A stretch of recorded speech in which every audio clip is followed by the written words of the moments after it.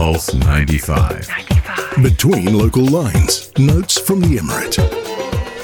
Yes, and we're looking at enhanced precautionary measures being enacted here in the Emirate of Sharjah as authorities are looking at reducing the number of worshippers in some mosques across the Emirate starting this week. And it's called the Salama campaign. Sharjah police has noted that the move is going to be undertaken to reduce the number of worshippers at mosque. In this limited space at some mosques will result in, or often right now results in worshippers praying outside mosques in hot summer temperatures as well. So what they're going to try to do is divert the worshippers who are heading to these mosques and have them go elsewhere. Yes, and it's great in terms of getting those informations delivered. This information delivered early as well, because they'll be looking at limiting the space because of the hot summer months as well. Under the campaign, workers' buses will be diverted to large mosques in main areas. Worshippers coming from industrial areas have been informed more about the move via their text messages previously sent to their employers. The messages explain the aim of the campaign and stress the need to reduce overcrowding in some mosques during the Friday prayers. And they've also called on the community members and various entities to unify the efforts by public health and safety protocols and continue to limiting the spread of COVID-19. And this is also a good move as well. So this is called the Salama campaign to help the workers reach the mosques where they can be accommodated properly as well.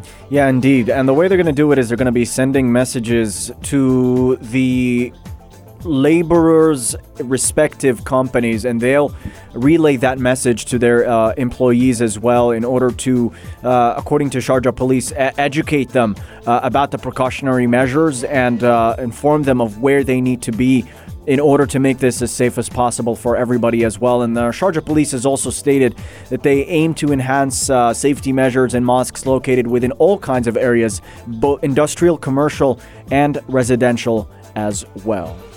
Yeah, and if you're kind of concerned about the rise in number of cases, yesterday we had Dr. Farida Al-Husani, the official spokeswoman of the NCEMA, the National Crisis and Emergency Management Authority, and also for the UAE health sector. She did that discussion saying that the number of deaths in the country has increased recently in comparison to previous week, and they say it's due to the spread of the viral mutations and lack of commitment to preventative measures. Unfortunately, most fatalities are among UAE residents and visitors who are unvaccinated.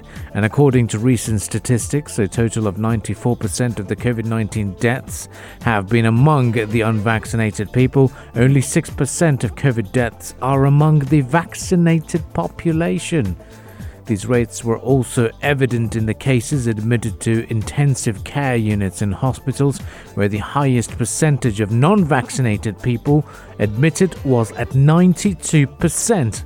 While the percentage of vaccinated people stood at 8%, according to Dr. Farida Al-Husani, who was giving a bit of a briefing yesterday about it all. Yeah, and it's very clear from those statements that the COVID-19 vaccine has been effective in reducing the number of patients who need hospitalization and intensive care as well. And the vaccines have also lowered the rate of deaths as well. Really no reason not to get those vaccines. What's alarming as well is, according to Dr. Al-Husani, is that the COVID-19 variants that have been recently detected here in the UAE include the Alpha, Beta, and Delta variant, which are now the most common mutations detected in many countries across the world. Those mutations are more transmissible. So it's very, very important right now to get those vaccines. What I find interesting in that press conference is she spoke about the number of people who've been vaccinated. She said 71% of our population has received the vaccine so far. And when you compare that number to other countries around the world, it's staggeringly high. Uh-oh. Wow. It's really good, 71%. Yep, exactly. So it is. It's all about down to us as well to get those vaccines as well to make sure. And the big question is, and the big statement here is, there's going to be a lot of us who are going to be thinking, yes, summer holidays are here, summer vibes, schools are off, and let's go and have a cracking time in multiple destinations that are opening up. We'll be talking to you about Austria as well later on in the program, how they're going to be opening up. The government is urging these people not to travel if you are unvaccinated. Apart from potential restrictions and issues that you might face in your host country wherever you go, the problems will be as well for your health. You're exposing yourself to more risks and mutations. And yes, we have a very high vaccination rate in the country. I think we should all get those doses and jabs that are necessary to protect ourselves and protect our community and make it a bit more convenient for the world of travel. We'll be hearing from the Canadian consulate as well later on this week.